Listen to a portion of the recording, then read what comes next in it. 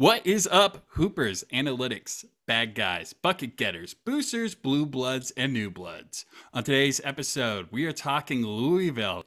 What kind of job is it? They got rid of Chris Mack this week. A lot of chatter about who they're going to get and who they're definitely not going to be able to get. We're going to talk about Pac-12 basketball with Rocco Miller and talk about our favorite little game, Belt Watch, as well as the New Bloods and Blue Bloods of the week. Let's go.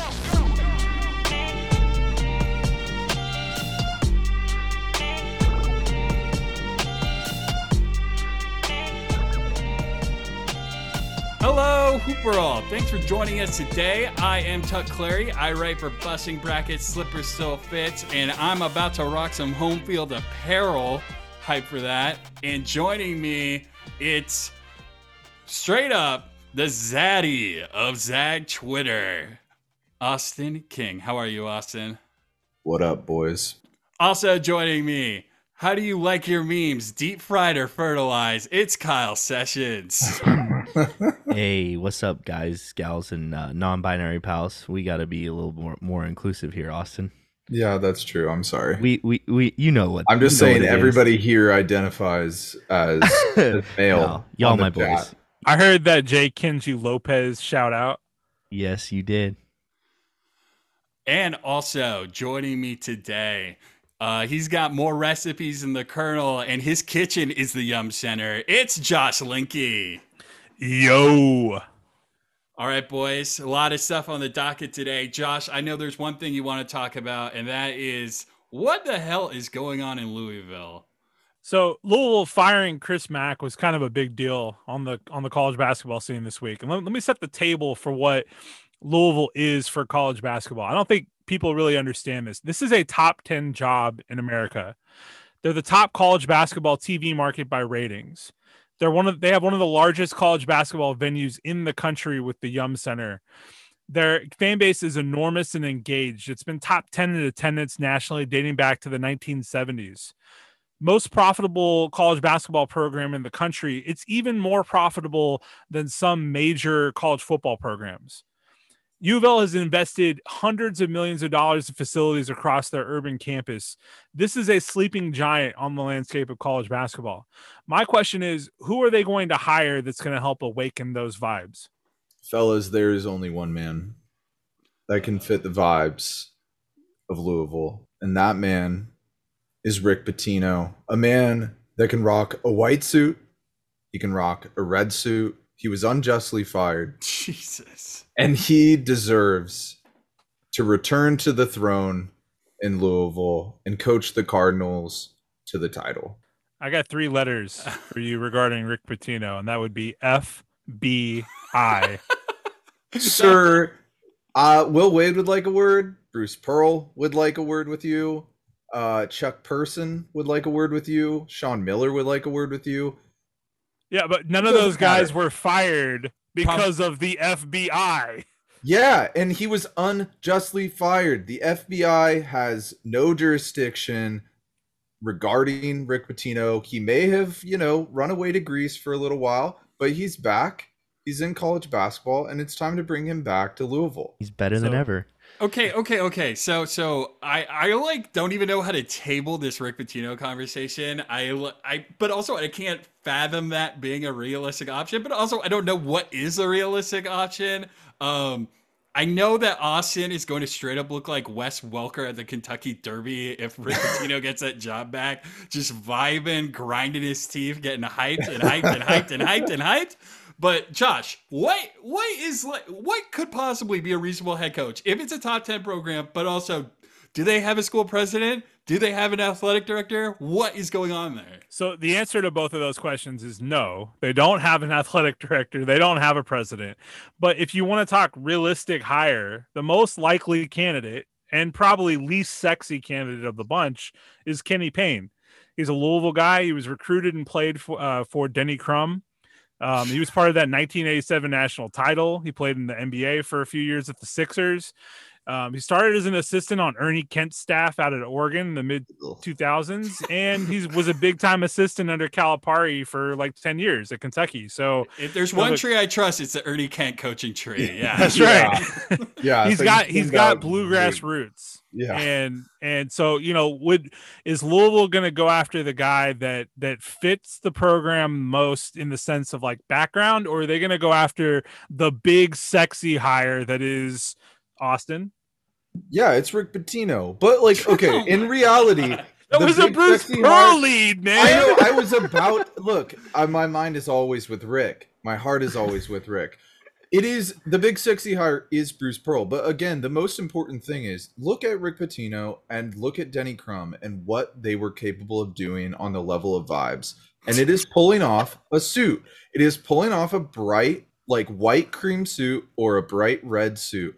That is what matters. And there is one man that pulled off a beautiful, beautiful orange suit in Tennessee. And that man is Bruce Pearl. And it is time to bring Bruce to Louisville. That is really the true hire. Do you really need a suit when you can just rock shirtless in the sea of Auburn fans with Cam Newton and flex on them all? You know what? He can go shirtless. He can paint his body cardinal red. That would fit the vibes too. Like you just need someone flamboyant. Chris Mack was not that. He does not fit at all. I'm sorry, Kenny Payne, boring. Like, can you imagine Chris Mack with his shirt off? By the way, no, absolutely not. The vibes down horrendous. Did you ever see that movie Powder with the albino dude? Completely hairless, bald. Yeah, that's Chris Mack. Like, yeah, and that's why I can't go with Kevin Willard. Like, oh my gosh. That's a Spider-Man meme. Like, yeah, what? exactly. It's just like, sorry, like both really good coaches, but like the vibes just don't work. But I thought you were Hall in. I am. I want him to stay at Seton Hall. But so this is a selfish pick here. You're not going Willard because you're Hall in.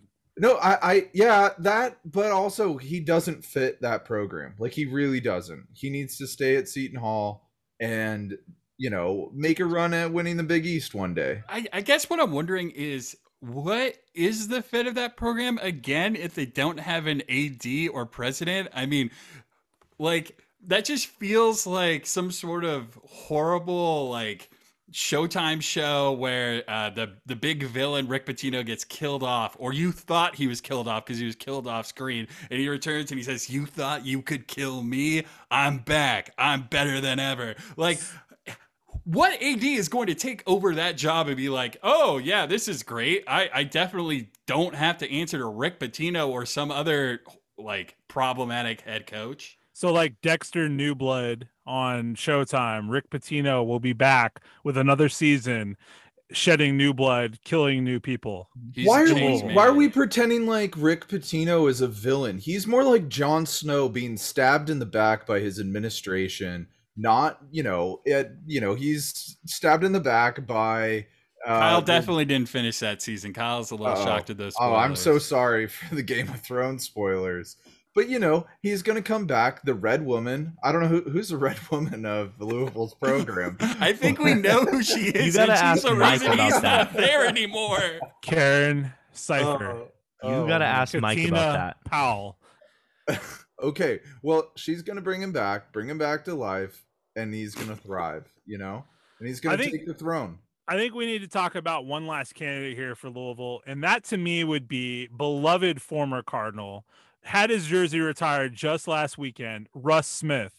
He'd be an instant fan favorite. Does he have any coaching experience? No. Would he be a good recruiter? Who knows? But I mean, come on, it's Russ Smith, the guy, right? Like Russ too. The guy is a legend in Louisville. Think about this: you get JR around the program too. Like, I think that's great. Also. Speaking of which, we did have the anniversary of one of the most famous J.R. Smith tweets. I will not say on the podcast, but go look that up. Yeah. Kyle, who do you think is a reasonable? I was just gonna say, if we're looking for like feminine suit rocking coaches, BYU has like an up and comer that might be interested in Oh like my going to a real program. God. But other than that, I don't know. I mean, nothing would make Auburn fans happier than having all this Bruce Pearl talk turn out to actually be them hiring Nate Oates. I think that would be hilarious. We'll hear later about how much, that sweet Uno reverse card is getting played by Auburn this year. So maybe that's just like what the universe is deciding. But Could you I just want imagine to the deep agree with fried memes that Auburn would unleash upon Louisville at the hiring of Nate Oates? it would be a storm. But I also want to concur, Josh, with your Russ pick because nothing screams Louisville coach like a two-time Chinese scoring champion. So that just is Don't too knock good. the hustle. And know- like, let's be real, we all know that hiring former players works out extremely well exactly. for every single program. Yeah, I can't think of a time that has not worked. Yeah, absolutely not. Little Penny would. I mean, Little Penny, what he's done in Memphis has been absolutely spectacular. I can't speak for what Big Penny's done, but Little Penny, that's the vibe right there. Shouts So to like Chris Mullen. go into the Bruce Pearl thing because that seems to be the sexiest name. Mhm. Honestly, potentially because he is the coach of the number one team in the country right now. Do we think he would take that job in a heartbeat? Because there seems to be some disagreements in Auburn land that why would he leave that job after building it up finally to be where it is now? You can't trust a word out of Auburn Twitter because at the end of the day, it is just a meme at this point. Their entire fan base is a walking, talking meme. So they're biased. They're unable to think clearly about what's going to happen here. And really at the end of the day, like it's been reported already, Bruce Pearl has significant interest in the Louisville job. And of course he should. Like, Louisville is probably the sixth best job. Like, I know the administration stuff, but it is closer to being a blue blood great program than it is to being what Auburn is, which is this is the first year really in their history under Bruce Pearl where they've been a true national title contender at this point in the season. And I don't know if that's going to continue on at Auburn. I don't know if they're going to just stay this new blood that's a constant, top 5, top 10 program in the country for the next 10 years. I think it's much more likely that they're not. And he has a much better chance of being a serious contender and win national titles on a regular basis at Louisville. Auburn basketball history is one name pre Bruce Pearl, and that's Charles Barkley. That's it. Mm-hmm. That's it. It is pretty cute to like hear a school that just started camping for tickets say, "Why would you leave this?" Auburn, we love you. Joshua said some inflammatory things back there. Those views do not necessarily represent the entirety of this podcast in corporate. But I want all the smoke. Yeah, he wants all the smoke. Deep fry his ass, boys. Yeah, but I mean, it's pretty wild to hear from a fan base that a guy that had to only go to booster and school events for 6 months because he wasn't allowed to talk to any of his players. To hear people say about that guy that he's one of the most selfless people or selfless coaches in the country, like the idea that this guy that every single interview is a champagne campaign to shake hands and kiss some babies. Yeah, I appreciate your unbridled optimism. You deserve the unbridled optimism as the number one team in the country. And interesting, I mean, the Auburn fan base is kind of like, oh, we're going to be fine because we've got these new facilities planned and, they can pay him a little bit more because the salaries are not that far off based on what Mac was getting versus what Pearl is getting now. But I read an article earlier about how these Auburn facilities are still in the conceptual phase. They don't even have them funded. They're still asking for donations and gifts from alumni. So, like, it might be too little too late. Like, you're not going to convince a guy that just took your team number one in the country that he has to practice with the, around the gymnastics team's schedule because they don't have their own, like, dedicated facilities. Like, it just seems like there's a bit of an issue with Auburn putting all of its energy into football, and now they are sort of a basketball school, but They're I an don't know. everything school, Kyle. But yeah, I mean, Like Michigan, they're a baseball school. Like, I don't know. Looking at Auburn versus Louisville facilities, just for a moment, imagine, if you will, that Auburn says, we're going to build you this 7-room, 4-bathroom mansion in Auburn, Alabama, and maybe we'll get you a Rolls Royce down the road. Louisville is like, here's a 20-bedroom, 10-bathroom, stately manor in the center of Louisville, Kentucky. You're basically a god, and oh, by the way, we have 10 Rolls Royces parked in the driveway for you right away. And a private jet in the back. Yeah. Exactly. That's the difference. Yeah, and by the way, the house that Auburn's going to build you, it's going to be 3 to 4 years before you really get to use that house. Yeah, Like, if even 3, if it could be a decade. Funding. Yeah, it's not like those facilities just magically pop up. It's going to take some time to get there. Yeah, I think all of this is just making me think about how Bruce Pearl had such an incredible glow up in a location where there was no expectations or minimal expectations, a little rehabilitation of his image. And, I don't know if Brucey's necessarily, love him, but I don't know if he's necessarily the guy to prosper with big expectations.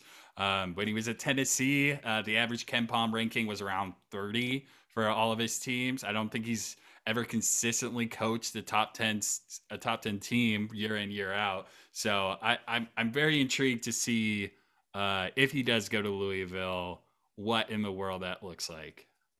Louisville should just be prepping for the Mark Few interview, right? I mean, that's happening according to he's easy get, right? I can't believe more people aren't talking about the fact that Brad Stevens is absolutely going to become the god of college basketball once again. And where Rick Pitino offers darkness, I am sorry, Austin King. Brad Stevens delivers light.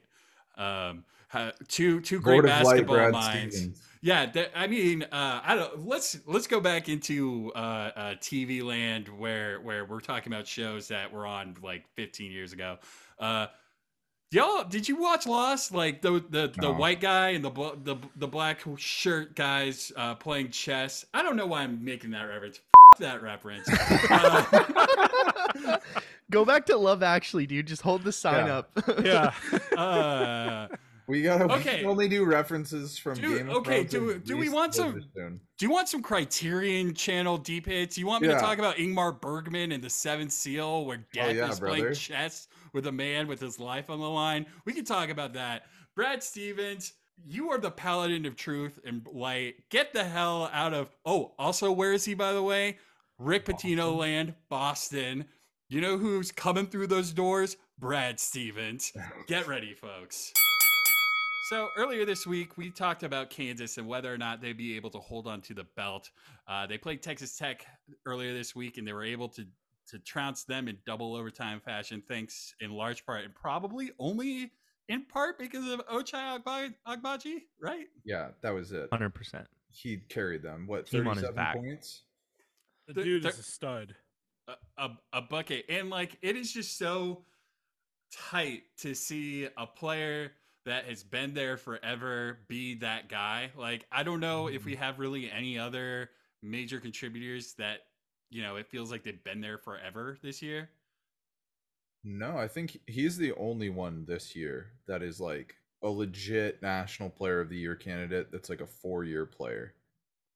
So, did we learn anything about the belt holders, Kansas? Did that make you any more positive towards them, or did that just confirm to you again that they're going to drop this belt? I think we learned that Bill Self has no confidence in Remy Martin, for starters. I mean, and let's be real, like Remy Martin, like I think the idea of him coming into Kansas this year was that he would make them some sort of contender. But really their only saving grace is Ochai Agbaji at this point. Like there's nobody else on that roster that even comes close to that level of play. Yeah, I mean, Remy Martin did not play the last 5 minutes of regulation and did not play in either overtime period. Like, wild. That is insane because he is probably your second or third, depending on how you view Christian Braun, like offensive player. He is your point guard, and you did not play him at all. You show like Bill Self just shows no confidence in him. either on the defensive end or as a scorer. And let's be real, Christian Brown in both games against Texas Tech has not been good. He is not a very good 3-point shooter. He needs to attack on straight line drives off of other people's creation. And if you have a rim protection and you have, the ability to switch onto him and have that athleticism, you can really shut down their second best offensive option. And it really just turns into the Ochai game. And if he's not on, then Kansas is in trouble. Yeah, I mean, even games where Kansas Kispert is on, like 7 for 12 from 3, that was absolutely unbelievable. Am I gonna allow you to say Kansas Kispert? I'm sorry, you asked about 4-year guys that became National Player of the Year candidates, and I don't want to get too derailed, but I just was looking at the stats. Like, this guy's offensive rating is pretty consistently above 120, sometimes 130.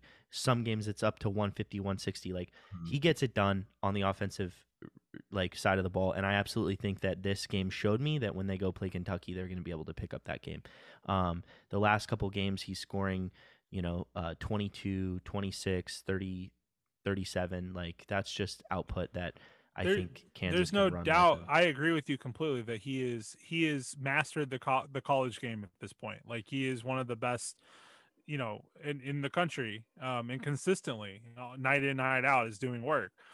But is he on the level of Corey Kispert? I don't know. Like, that's yes. Whoa. Come on, Josh. That's insane. That's an insane take. Hey, let my Homer hat ride. Okay. The heat coming out of the Linky kitchen. I love a little Homerism, boy. Spicy. Yo, 5-star spice. Salt Bay. A little Salt Bay on Oh my gosh. Back to Kansas. I just want to say, I was the highest on Kansas out of anybody on this podcast all Very year. But seeing 2 Texas Tech games and I'm high on the Red Raiders, I just don't see a way Kansas makes it to the 3rd week of the tournament. I believe that Ochai, Johnny Davis, Ochai are probably the 2 guys of anybody that could be Kimba candidates to carry a team, but that's asking so much, especially when that's the guys around you.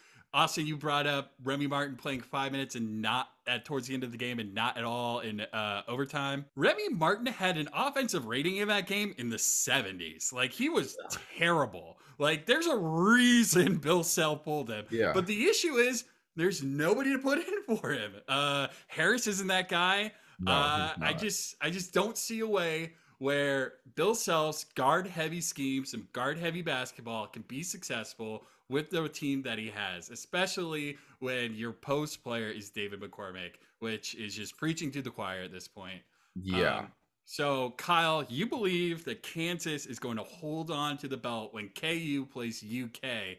Yeah, that's the prediction. I mean, I think that they have a home game, which is going to help them. I think, like we've been saying, Abaji is going to be trying to match a performance like that. And they just took care of a really, really good Texas defense, and Kentucky just doesn't have it like that on the defensive side. So I think that if they get similar production from their players, they should pick up that game. Where are you on this, Josh? I really like Kentucky. I think, and that is a big thing for me because I am not at all a Kentucky fan. But at the end of the day, the thing that really gives me pause here is the injury situation. You've got Ty, you've got Severe, you've got Obi's brother, the other Toppin. You've got Sheway that are, they just, there's too many injuries, there's too many ankle problems, there's too much, with that backcourt question wise until maybe they get Shaden Sharp into the flow of things, and that's probably not happening at Allen Fieldhouse. So yeah, I'm gonna probably go Kansas here, and as much as it pains me to agree. If Ty is back, which I haven't heard anything, I don't know if you guys have. I heard that he's gonna try to give it a go. He wants to give it a go, but that's saying a lot, and that's a player putting his health in his own hands. Yeah, I mean, if Ty plays, give me Kentucky, but he's not going to be full strength. So I think Kansas is inevitably going to pull it out. Like, as much as I talk trash about David McCormick, he is like a big body that can like at least put some resistance up against Oscar Tshiebwe. And then, I just am not a huge believer in Severe Wheeler as like a creator on his own. Like he kind of needs Tai Tai to be that secondary creator. And if he's not 100%, we saw what happened against Auburn once Tai Tai went out. Like Severe really struggled. And then what happened when they played Mississippi State? Like they barely beat a Mississippi State team in overtime, gave up a big lead because uh they just don't have the kind of perimeter creation that they need from Tai Tai and eventually Shaden Sharp. When they come in, that's going to be a problem, and they're a real national championship contender. But until they have both those guys, playing against the top tier teams, they're going to struggle. On Wednesday after practice, Sean Calipari declined to give any updates on both Severe Wheeler or Ty Ty Washington going into the game in Kansas. But Oscar Tshiebwe did say he's pretty confident that Ty Ty is going to be with them in Kansas. So take that for what you will. Mm-hmm. Without Severe or Tai Tai, I think it's going to be a tough sled for them. But also, if there's, I don't even know if a rolled ankle for Oscar is going to make me think that he can't take on David McCormick. I think the injury of Toppin's going to be really big in terms of helping find guys to limit what Ochai does. So, you know what, though? I want, no offense to my Big 12 listeners, I just want that belt to be spread across the land. I want Kentucky take that belt and bring it back to Lexington. I'm going with Kentucky. Screw it. I love it. I love it. I love it. Spicy. So Thinks the belt belongs in the SEC, huh? I just think the belt would mean more in the SEC. Speaking of the SEC and Kentucky possibly taking that belt, let's look at the new bloods and blue bloods in the landscape. Auburn's number one in the country. Does anyone have that team as a new blood? Yeah, I've got Auburn as my new blood. Like, it's their first time ever being number one in the AP poll this week, even though they struggled mightily against Quanzo Martin. Oof. And I mean, my man just choked that game away, completely, making one of the most baffling coaching decisions that I've seen in a long time. Auburn got the ball up one, and they had what, 34 seconds on the clock. Yeah, Missouri decided seconds. not to foul and basically to try to rebound it and then go full court in 4 seconds. Makes absolutely no sense. Because nothing makes more sense than being out rebounded by 10 or 12 boards and Yeah. say, you know what I'm going to do? I'm going to get a rebound with 4 seconds left on the clock and go the distance. And not just get a rebound over Walker Kessler, who just absolutely destroyed you for 38 minutes, 39 minutes. Yeah, it made absolutely no sense. But anyway, Auburn is my new blood of the week. Congrats to Auburn for being number one. I'm sure that'll last a very long time and everything will be very happy down in Alabama.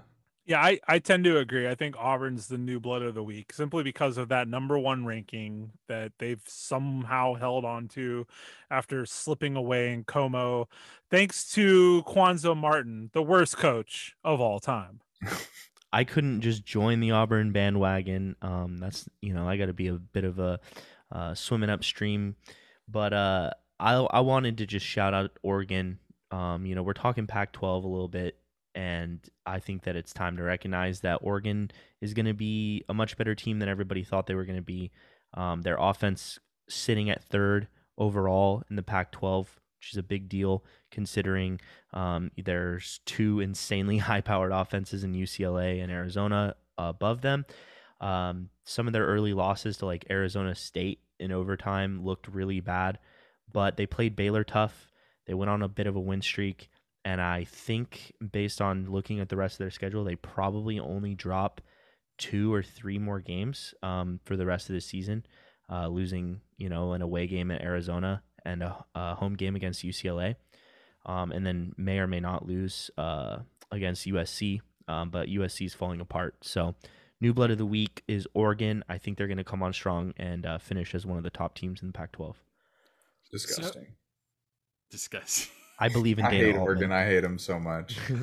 So on the New Bloods podcast, a big important factor to us is building people up. We want to, celebrate college basketball. We want to celebrate the diversity of fan bases. So they may not be number one fans of teams out of Spokane, Washington, where I was born and raised. They may not like Gonzaga.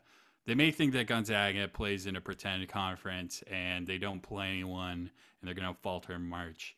But I just want to champion and pat on the back the Michigan Wolverines as my new bloods of the week.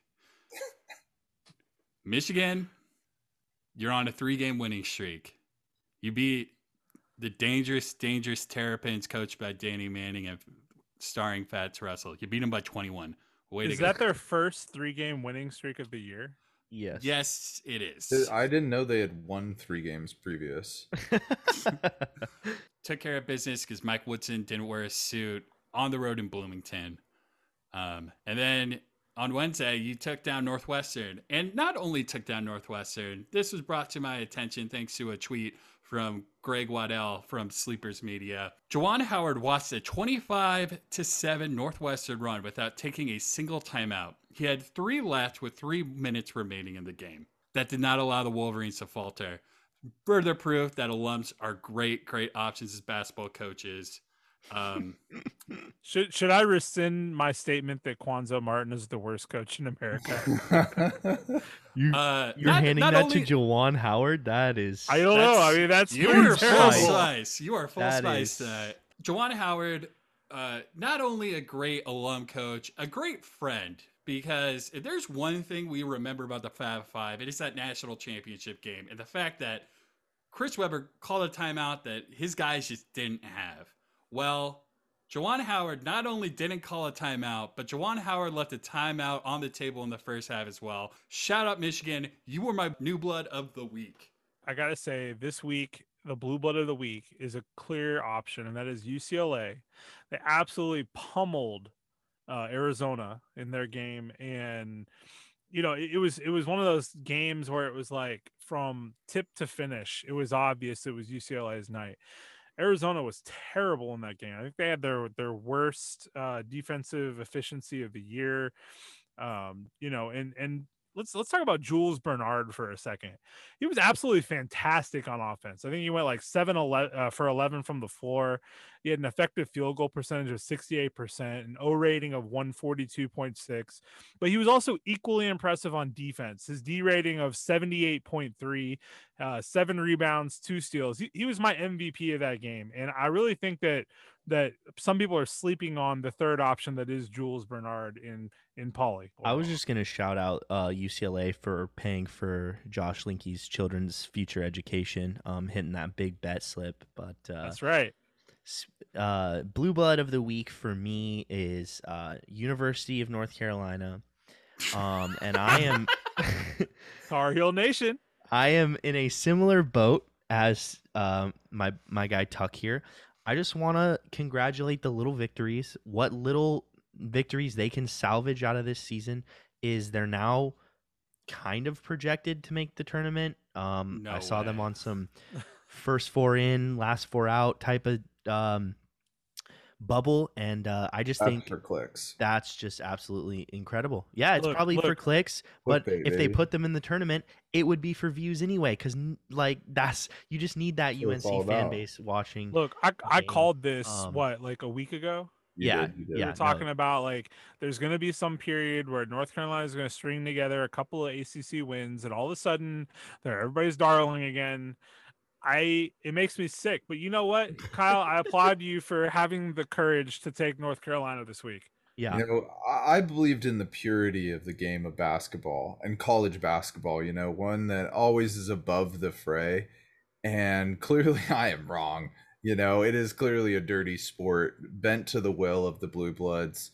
And UNC is probably going to make the tournament. And that's going to be a shame because we're not going to see like the Murray State Racers or something, and that's... It's just further proof that football bowl games are ruining college basketball. We have a football school coming after a beautiful thing like March Madness, and it's just so sad to see where a name brand is the reason that a school is going to get into the tournament. look, all I can say is that if North Carolina makes a tournament and Wyoming doesn't, we riot. West Coast basketball, baby. Okay.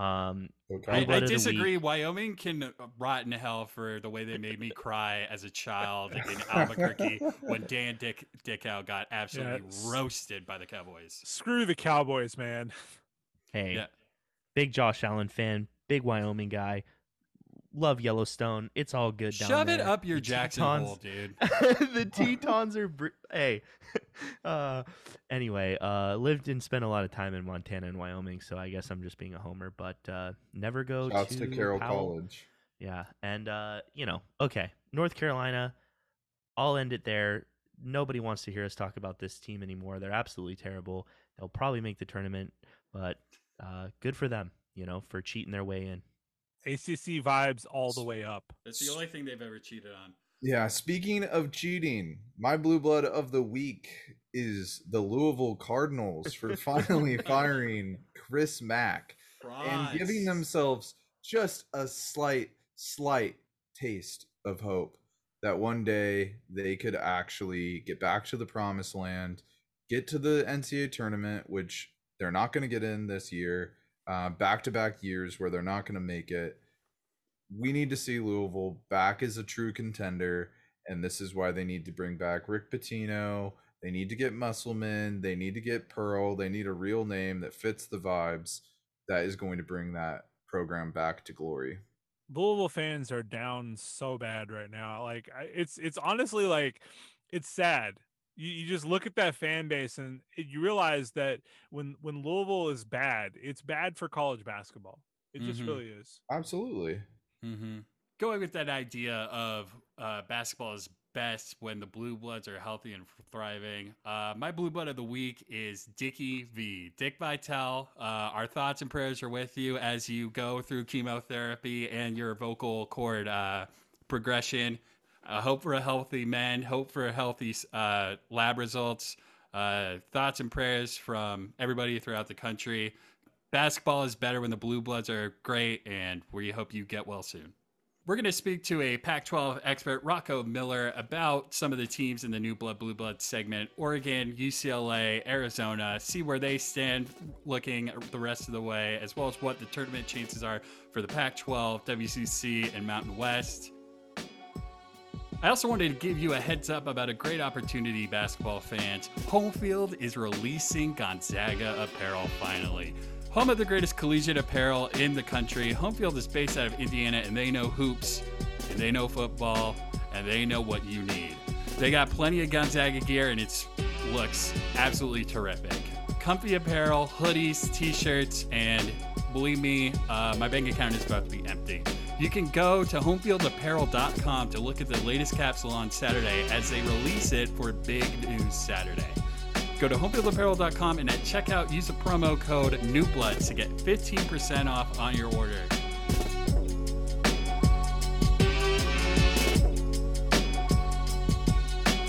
Joining us today, basketball writer, bracketologist Rocco Miller. You can find him on Twitter at Rocco Miller, ROCCO Miller 8. And you can catch his bracketology at bracketeer.org as the expectations and analysis gets underway. Thanks for joining us, Rocco. Hey, pleasure to be here on the podcast. How you guys doing today? Doing great. Hey, We're fresh off of a big time game on Tuesday night, Arizona versus UCLA. Do you have any initial thoughts on that matchup? Yeah, so UCLA, they've been hibernating for a few weeks. They had some COVID issues, and then of course had to come back to an empty arena where they of course got knocked off by Oregon, and somewhat of a strange game from a UCLA standpoint. Pauley Pavilion can be a tremendous home court advantage, especially when the program is as high as it is at this current moment. And then I think even the Oregon State game that week, they had a tough time. They had to kind of grind that one out late. So you can just tell the atmosphere and the buzz, they have Bill Walton there and all that. It definitely was UCLA's night, almost from the opening tip-off. They did a lot of great things, I thought, defensively. Mick Cronin's a master at this. to really disrupt the flow of Arizona. As you guys know, Tommy Lloyd loves to get his team up and down. I think they scored 80 in every game except for 2 this whole season. And they didn't even come close to that. I think they finished with 59. So Cronin did a lot of things to disrupt that tempo defensively, and that created some offense as well. So I thought it was just a genius game plan. UCLA was totally prepared. Arizona didn't know. It looked like what hit them, I guess you could say, for a good chunk of that game. And Kirk Kursa probably had the worst game he'll ever have. I think he was 0 for 9 or 0 for 10 from deep and just forcing shots. And Ben Mathurin got frustrated, and he's a superstar. I think the important thing to remember is, in the big picture, these 2 teams will play next Thursday in Tucson. I think it's going to be a whole different scene. So I just really looking forward to the next one already. Yeah, I'm curious, like you talked a little bit about what UCLA was able to do to disrupt Arizona's flow, a lot of ball pressure. Kriisa, isn't the best at handling that. We saw that in the Tennessee game. They turned the ball over a ton. When Arizona has played those top level defenses, they've really struggled to score the ball and not turn it over. And there's a little bit of a lack of isolation scoring outside of Mathurin. I'm curious, like, how do they adjust for next Thursday to be able to have that potent offense that allows them to get past UCLA?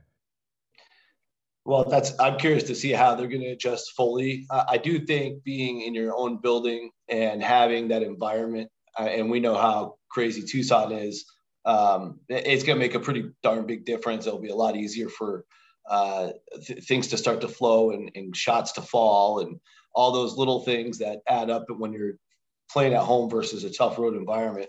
But in general, I think you made some good points there. I think, Benedict Mathurin can't do it all. He can, but when he's doubled, you need guys like Dalen Terry, you need Pell Larson to bring something to the table. Obviously, Kursa's got to be able to knock down at least his open shots. It looked like they were dependent quite a bit on Justin Kier yesterday during stretches. I'll be interested to see how that translates to the next matchup. Omar Ballo only got 11 minutes last night. It would be curious to see if they'll use him more, or Tubelis is still trying to get back to full strength. Maybe he's a little healthier. So there's just a lot of variables, right, that we only have one sample size to go off of so far. But I do think in terms of being prepared for some of that ball pressure you mentioned and some of those doubles, now they've got the tape, they've lived through it. UCLA, I don't think had played a game quite to that level yet this year. So I think that was the highest performance they've had, probably quite easily on both sides of the ball. So now that I think teams like Arizona have seen that from UCLA, the preparation is going to be quite a bit different. Yeah, I think an interesting aspect to the game for me from the UCLA standpoint was Peyton Watson had a really good defensive game, and probably actually I would say one of his best defensive games of the year. But he was almost equally awful on the offensive end. And it's interesting to just kind of see that, like, that breakdown between both ends of the court for him. Obviously, he's still a freshman. He's still learning the system. But what do you think about Peyton Watson becoming more of like a bigger piece for UCLA as we get closer to March? Yeah, I don't know that he will. I mean, of course, he's got all the potential in the world, being a 5-star recruit. He's very gifted, offensively as well. But I think, Mick Cronin may have just sat him down at some point this year and said, Peyton, this is Juzang and Jaquez's team. We got Cody Riley, Jules Bernard, Tiger Campbell. Those are our main guys. We need you to come in and give us some quality minutes and do these things for us. And, you'll have little moments here or there to give us some offense. If he's a mature enough kid, and I haven't talked to Mick since media day at the preseason event, so it'd be good to hear a check-in from him. But if he's accepted that role, I could see that lasting through the end of the tournament, all the way through the end of the season. That's what's interesting to me, because of course, if any of the starting 5 get hurt, Watson then becomes a much more important part of the offensive puzzle. But the way you saw a lot of those possessions play out last night, it's Juzang and Jaquez still getting the majority of the shots, Cody Riley getting a lot of touches down low, Tiger Campbell being the floor general, and that's how UCLA succeeds on a high level. They only had 8 turnovers last night. I think that's another big key to the game is they did that a lot in their tournament run last year, where they were able to not turn the ball over. And Tiger Campbell was an unsung hero in a lot of ways because he was able to limit the turnovers, if not turn it over at all. Which again, last night he had 0 turnovers. So right. Kind of pivoting to Arizona on the season scale. Tommy Lloyd's done an excellent job, obviously taking over the existing roster in Arizona and getting a lot of those kind of disparate minds to buy into his system and style of play. In your view, is he one of the prime candidates for National Coach of the Year? He's got to be. I mean, I thought I was high on Arizona to start the year, and I think I had him like 20. I don't know, maybe 21 or somewhere in the 21 to 25 range in that last 5. Most people did not have Arizona anywhere near the top 25. Some people didn't even have them in their preseason bracket. A lot of mysteries, at media day, they were tied for 4th with Oregon State. Right. And then I think when you think about just the overall synopsis, there were so many mysteries about who was going to be the big scorer. How are they going to flow? Is there, can the ball get around fast enough to keep everybody happy? Like a lot of questions coming into the season. I watched they have a red blue game every year, which is like their big preseason event. And that's what gave me a really good feeling about the team, is just the fact that it looked like everything was like Lloyd's offense had already been flowing. I get to see Gonzaga a lot here out in the WCC, and it looked so much like Gonzaga already at that early point. Now, when they went and blew out Michigan in that Vegas tournament, I mean, that definitely took me by surprise. I thought they could give them a good game, maybe squeak a win out, but they blew them out by 18. Then later on, they go to Illinois and win a gutsy road game where it was a sold-out, packed, State Farm Arena out there in Champaign, and they're trading basket for basket and then pulling out a game in the final 2 minutes. It's like, whoa, these guys are not just maybe top 10 good; they're national title contender good. So from a coach of the year standpoint, if you have that type of story from September till April, you're in darn good shape to win the thing. I haven't thought about that award deeply, but I would say it would be very hard to beat Tommy Lloyd's case for it. Yeah. I think one of the interesting aspects about the improvement of Arizona overall, a lot of people put the focus of that Gonzaga system on the offense, but that defensive improvement for Arizona this year has been remarkable. I think they went from like 59th last year all the way into the top 10 this year. And their offense has obviously improved as well, but that pace of play too, like, they're one of the top teams in the country at pace. And it's interesting to see just, him kind of put all of these systems together so quickly with such a young roster. It's like one of the most, youngest teams in the country. Yeah, it's incredible. I mean, I think, especially on the defensive end, as you mentioned, they're 5th right now in effective field goal percentage defense. They're 1st in 2-point percentage defense. They keep teams off the line. They block. I think a lot of it has to do with Coloco's big growth. A lot of those, block shots in the middle or just altering of shots with his presence. He was certainly the hero in that Illinois win I mentioned just a minute ago. I never would have expected them to be a top 10 defensive efficiency team. And the way that kind of works is, they're playing with the top 2 tempo in the nation. I think the number 2 in the nation in adjusted tempo. And we saw this with Alabama last year. Effectively, if you create somewhere around 75 to 80 possessions a game, looks like they're more in the mid 70s. You're then creating the other team having to come up with baskets more and more frequently. So that can actually help your defensive effective rate, which is a real smart way to play the game. It's coming down, I think, a lot from the better NBA teams.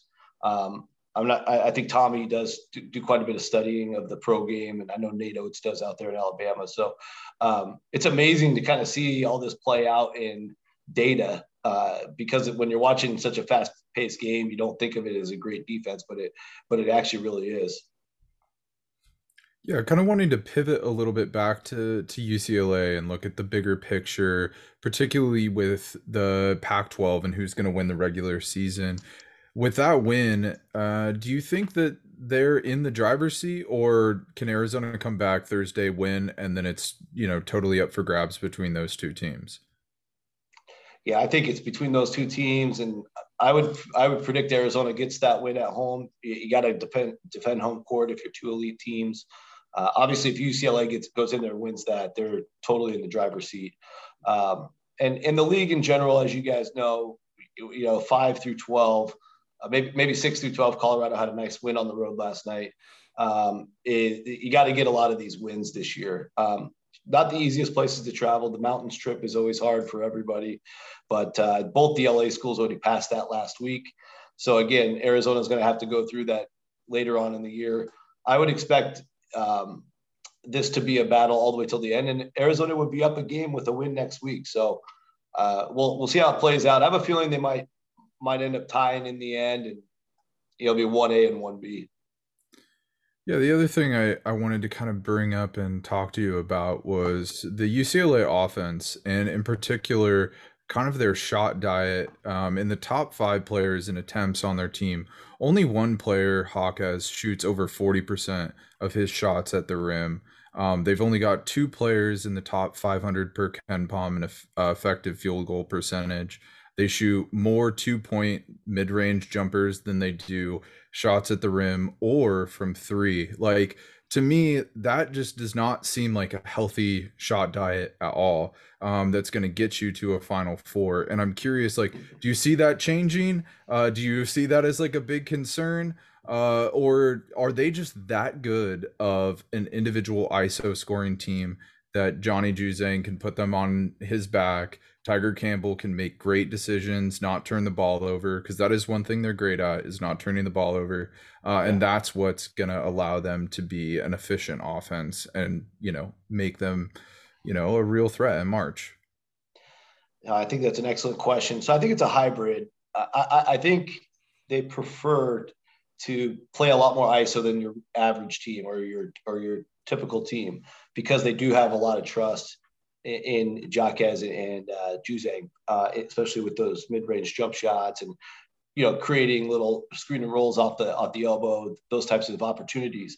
But I think what's important to remember is for the majority of this year, Cody Riley hasn't been there, and now that he's back, I think a lot of those numbers will start to come back towards the mean if those were season-long numbers. So I do think you look at Cody Riley's line last night. He had 11 attempts. He certainly had a ton of touches. He's a huge part of what they want to accomplish. And you'll hear Cronin talk about that quite a bit. So I do think as we go forward, as long as they can keep these 5 that play the majority of the minutes healthy, you'll see a little bit more of an even distribution. It's harder for the defense to lock in on the J&J boys, as we call them out here, in the middle of the floor, and put their biggest wings on them to disrupt them. They still can do that, but then you're possibly leaving some vulnerability in the middle with Cody.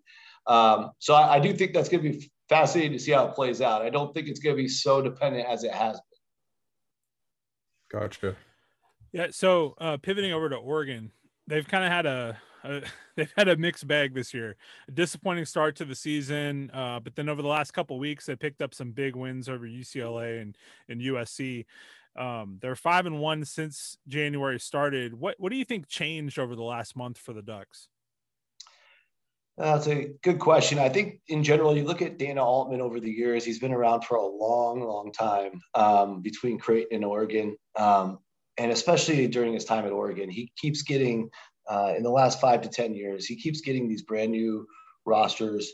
He'll get guys very late in the signing period, or he'll get a couple transfers late into the summer.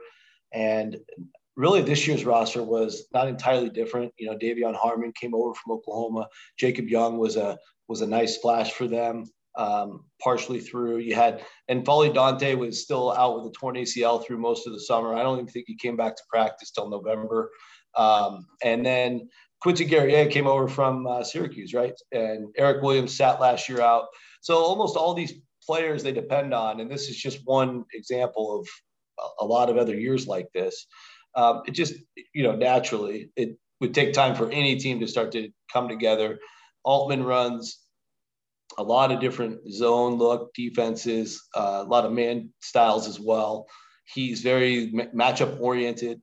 And I just think it's shown over all the seasons that it generally takes time. They've rarely had a year where they just go from November to March, blowing teams out and get a 1 seed. It's maybe happened once, if ever. Some of their better years, they get like a 3 or a 4, and then they're kind of the odds-on favorite to win their region because they'll come into March just blazing hot. It even happened just 2 years ago. They were a 12 seed. They wouldn't even have got in, but they won the Pac-12 tournament. Then they go to the Sweet 16. They almost knock off the national champions, Virginia, that year. So I just think it's a byproduct of the way he's built his teams, and he's finding the right players and the right pieces, but it's done with the idea of March being the end goal. We're not too worried about what goes on in November, December.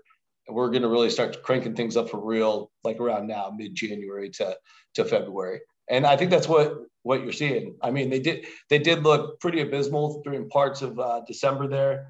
The loss to BYU really jumps out, where they just got blown off the court there. But I think they're in great shape going forward. Even last night's loss, they were up 15 in the first half, 9 in the second half. And so, with Altman being such a good coach, they'll learn from that. And in terms of getting to the tournament, the pressure's on, and if they want to get in at large, but they'll get another crack at UCLA and USC at home. They'll get Arizona away. Chances are pretty good. I would say they'll win 1 or 2 of those to better position themselves. Speaking of USC, they were pretty much favorited by a lot of folks, probably outside of you, that to be like the second team in the Pac-12. And like, I was high on USC going into the season because they seem like the most reliable pick of, all the teams towards the top in the Pac-12. Right. Since going 15-0, they've kind of stumbled out of the block in Pac-12 conference play. How do you think that's affecting their seeding? I mean, they got up to like 12, right, in terms of national ranking, and then it's kind of just dipped since then. Yeah, I mean, they started 12-0 and looked unstoppable, but you look a little deeper under the hood. The opponents weren't as strong. I think you even look at their resume right now. Really, the only win they have against a team that would be probably in the field is San Diego State. That happened on a neutral court.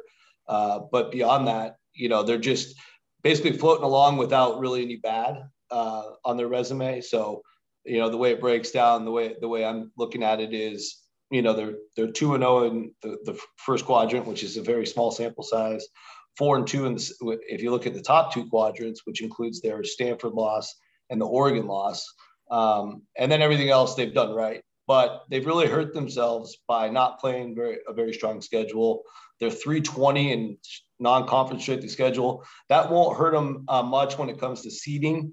However, if they stumble further, like between now and March, and they end up in a bubble situation, that could be a very, very tough situation, because history shows if you're one of the last 5 or 6 teams selected, you don't want to be in that like 250 plus range of strength of schedule. And there's no saving them now, because that's just based on non-conference. So it's kind of fascinating. The good news for the Trojans is they have one of the best road records you'll find. They're 5-1 on the road in Q1 and Q2 games.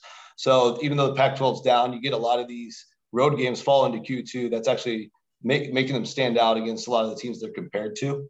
And then their overall away neutral record's 9-1, which is I'm just looking right down the list. Only Auburn's 9-1, and we have Baylor at 8-0. That can really say they're better. So there's some nice pieces of the argument they'll have later on, at least at this juncture. But I think in general, USC, very big team, very tough team to match up with. I don't think they've been through the wars, kind of long story short there. Mm-hmm. And I'm really curious to see what happens when they start going through the wars. Yeah, definitely. And I think in terms of like going through the wars, a big concern that I personally have is that, in a conference where you have clear elite talent with guys like Juzang and Jaquez, and then with Arizona, Ben and Matherin, for sure by now, top 10 pick. Yeah. Does USC have the firepower? Like, is Drew Peterson going to be the guy that gets you a bucket? Do you trust Chavez? I don't know where that personnel is. I'm with you. I don't know for sure either. It's more of a system team. They want to beat you with great defense and interior, physicality.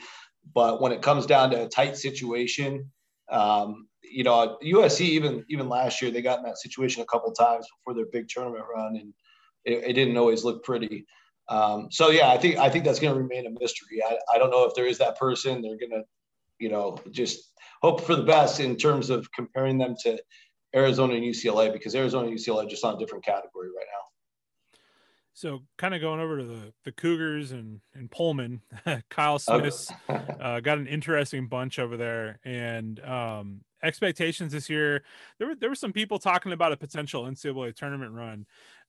Instead, they've kind of had a rough start, 10-7 overall, bad losses to Eastern Washington, South Dakota State, New Mexico State. Is there still a potential path for the Cougs to find their way to an at-large bid, or is that done? You never say never till we're out of games, right? So, I mean, that's the way I look at it, process of elimination. So they'll have a 4-game stretch where they'll actually play the Arizonas at home and then go to the LA schools. So, of course, they'll need to perform extremely well there. One of the things Washington State does have going for them is, their metrics are still really strong. They're floating around the 50 range in at least in KenPom. I know their other predictives are very similar. You look at those 7 losses, they haven't lost a game by more than 6 points. They're just all really tight, tight losses. I know that's keeping Kyle Smith up at night, just thinking back on some of those opportunities that they didn't nail. But they've gone through some personnel stuff as well. They had a couple week layoff with COVID. They had a game with Stanford, the one they lost, where they had to delay it an hour because they had positive test. They thought there were positive tests. Then somebody said, wait. And then later it was negative and they got to play. But they went without Rodman and Roberts missed like the first 10 minutes. It was an odd deal. So they've just dealt with some things that you can't say everybody has. And again, they're a scrappy bunch. They really need Noah Williams around. And you look at Noah on the year, he had to miss that Eastern Washington game. I think that gave Eastern hope. He is also missing in the Colorado loss. And so, I mean, he's their engine, so they have to have him out there. They're not going to beat with waves, with depth, but they play very smart. Kyle's a great coach. I knew him when he was here at San Francisco, and they'll keep fighting until the end. So it really will be interesting to see how they do in February, because at that point you would hope we get past the COVID cancellations, games are flowing again, and they can maybe get into a rhythm. I want to hop over to a much, much sadder program on the other side of the state, Washington. Washington is maybe the 3rd best job in the Pac-12. Has a great history. Seattle is one of the best recruiting grounds in the country, and they're kind of a complete disaster right now. Last year they go 5-21. This year they're 228th in offense. They have losses to Northern Illinois, Winthrop, and Wyoming. How close is Hopkins to losing his job, and what has gone wrong for him? Like, what is he not doing right to make this, once really good program into a bottom dweller in the Pac-12? Yeah, I mean, it's a loaded question. So I got full disclosure. I'm a Washington guy originally. That's where I'm from. I'm sorry. I'm sorry for diving the knife in a little hard. No, that's all right. We'll have to go over the backstory of Gonzaga UW down the road. But no, it's all good. It's all good. So, Hopkins, of course, one of the greatest guys you could ever meet. He's really fun to be around. I want nothing but the best for him. But yeah, I think a lot of the change happened, a couple of years ago.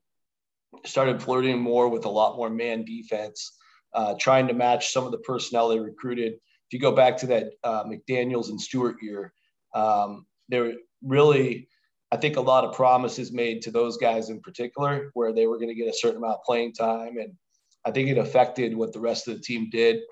There's some older players, that are now gone, of course, like Nas Carter and Ham Wright, that were brought in originally to be big time parts of the program, and seeing a lot of their roles go away. So I don't think he managed the personnel very well back, if we go back a couple of years. This year, he's really known that, it's put up or shut up time. And I thought he did a smart strategy, leveraging the portal to get a lot of the guys from the 206 or surrounding areas back home, like Emmett Matthews and obviously Brown and Dejan.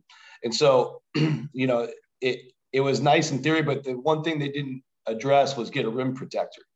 And they came close on Bryson Williams, who's killing it for Texas Tech. Didn't work out. That would have potentially been a big game changer. Came close on Tari Eason, who, of course, is from Seattle. Will Wade ends up getting his way with him. And so no real backup plan. So it's fascinating to see how it's all played out. But that's a little bit of the background. But I just think the team you're seeing this year, it's a smaller group. Terrell Brown's just having a sensational year. They finally figured out that if they just run all the offense through him, we have a lot better results. There's been a couple nice surprise wins in there. A good win over both Cal and Stanford on the same week. That was probably the best week of the year. But there's just certain teams that are like tournament caliber that they really can't match up with. Arizona, they actually hung with for a while, and I think that's just because the tempo and the style.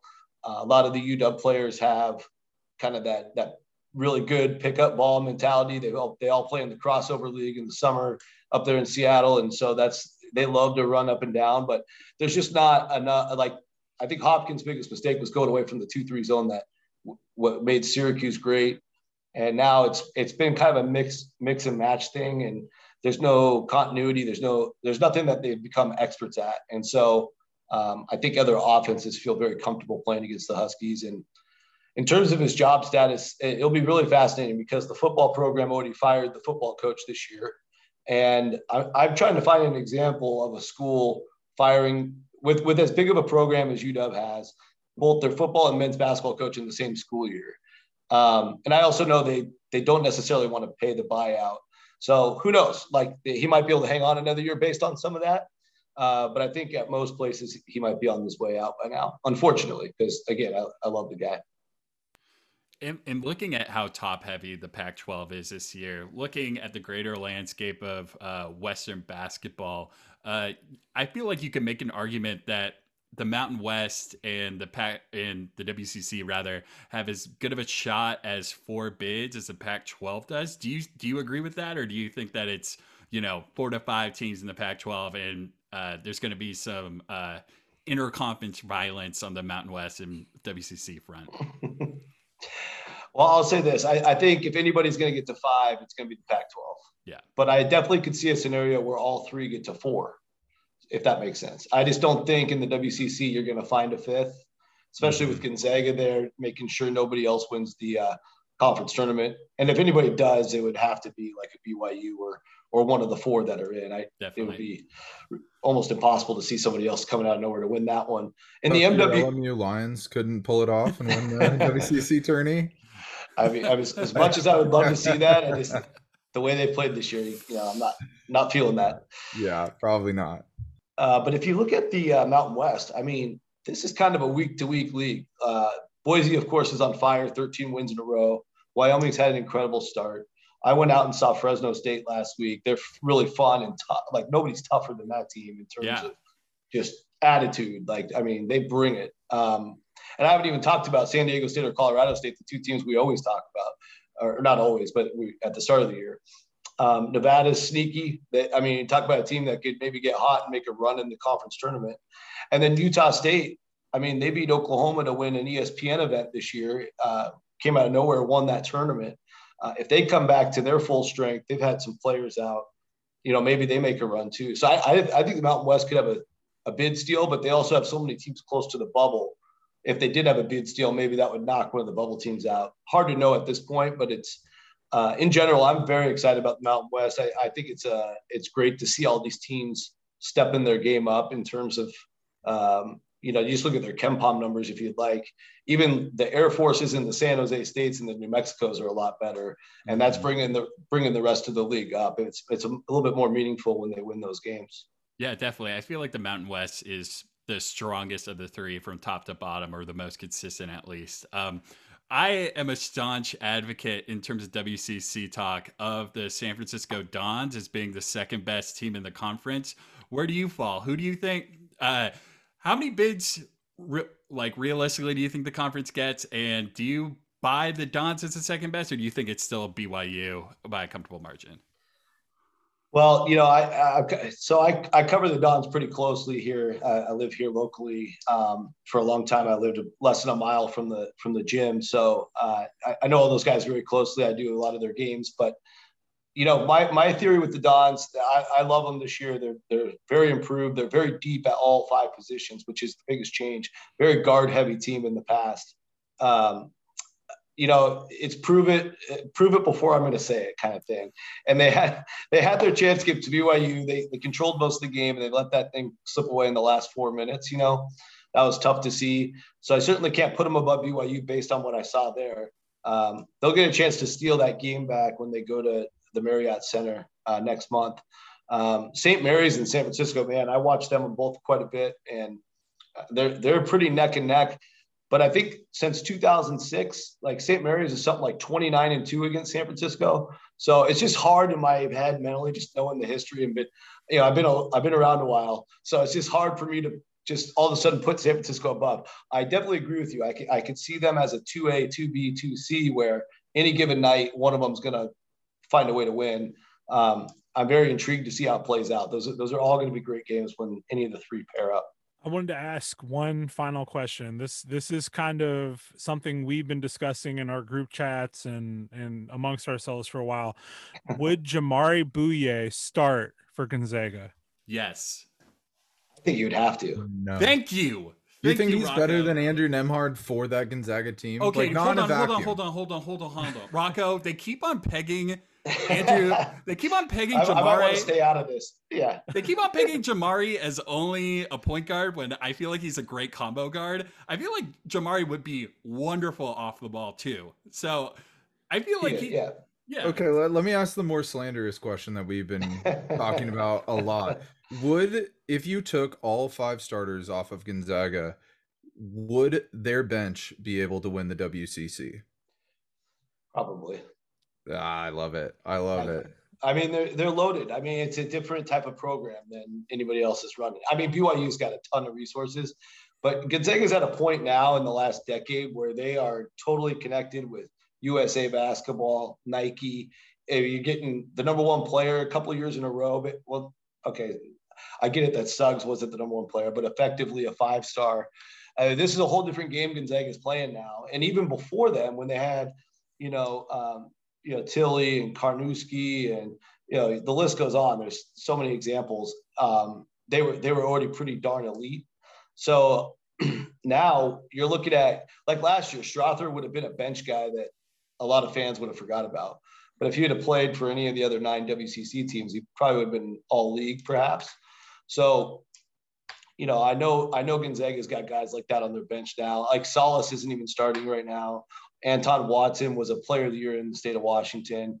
He's your 6th man at this point. So Nolan Hickman, I mean, he would start for pretty much anybody else in the league. Mm-hmm. I think that team wins the league. Yeah, I totally agree. I mean, like, people don't talk enough about Anton Watson. He's number 7 in Evan Mia's rankings right now for like player efficiency. Like, for that to be your 6th man off the bench that's only getting like 20 something minutes, and he's a top 10 player and at least a pretty like well-respected analytics site, that's saying a lot about your depth and front court. Yeah, absolutely. Yeah, I mean, he's a good player. Some of these guys, when it comes to analytics on Gonzaga, especially in these WCC games, I mean, they're just creating such easy baskets. I mean, I'd love to play on that team if I was good enough. Because you could probably put up 10 to 15. Yeah. I mean, he definitely just easy buckets. Just right. Run, be in good shape. You're good. That's right. Well, thank you so much, Rocco Miller, fellow defender of Jamari Bouye. You can catch him on Twitter at Rocco Miller 8 and go to his website for bracketology expectations at bracketeer.org. Thank you again, Rocco. You're very welcome. Thanks, guys. Thanks again to Rocco Miller for joining us to talk about the Pac-12, Mountain West, WCC, and get a little clarity about who's who in those conferences. You can catch him again at Rocco Miller 8 on Twitter and bracketeer.org. Be sure to like, subscribe, hit 5 stars. If you don't hit 5 stars, you're as sorry as Quanzo Martin. We are the New Bloods Podcast. Kyle Sessions, Josh Linke, Austin King, Tuck Clary. Peace. Later. Yo.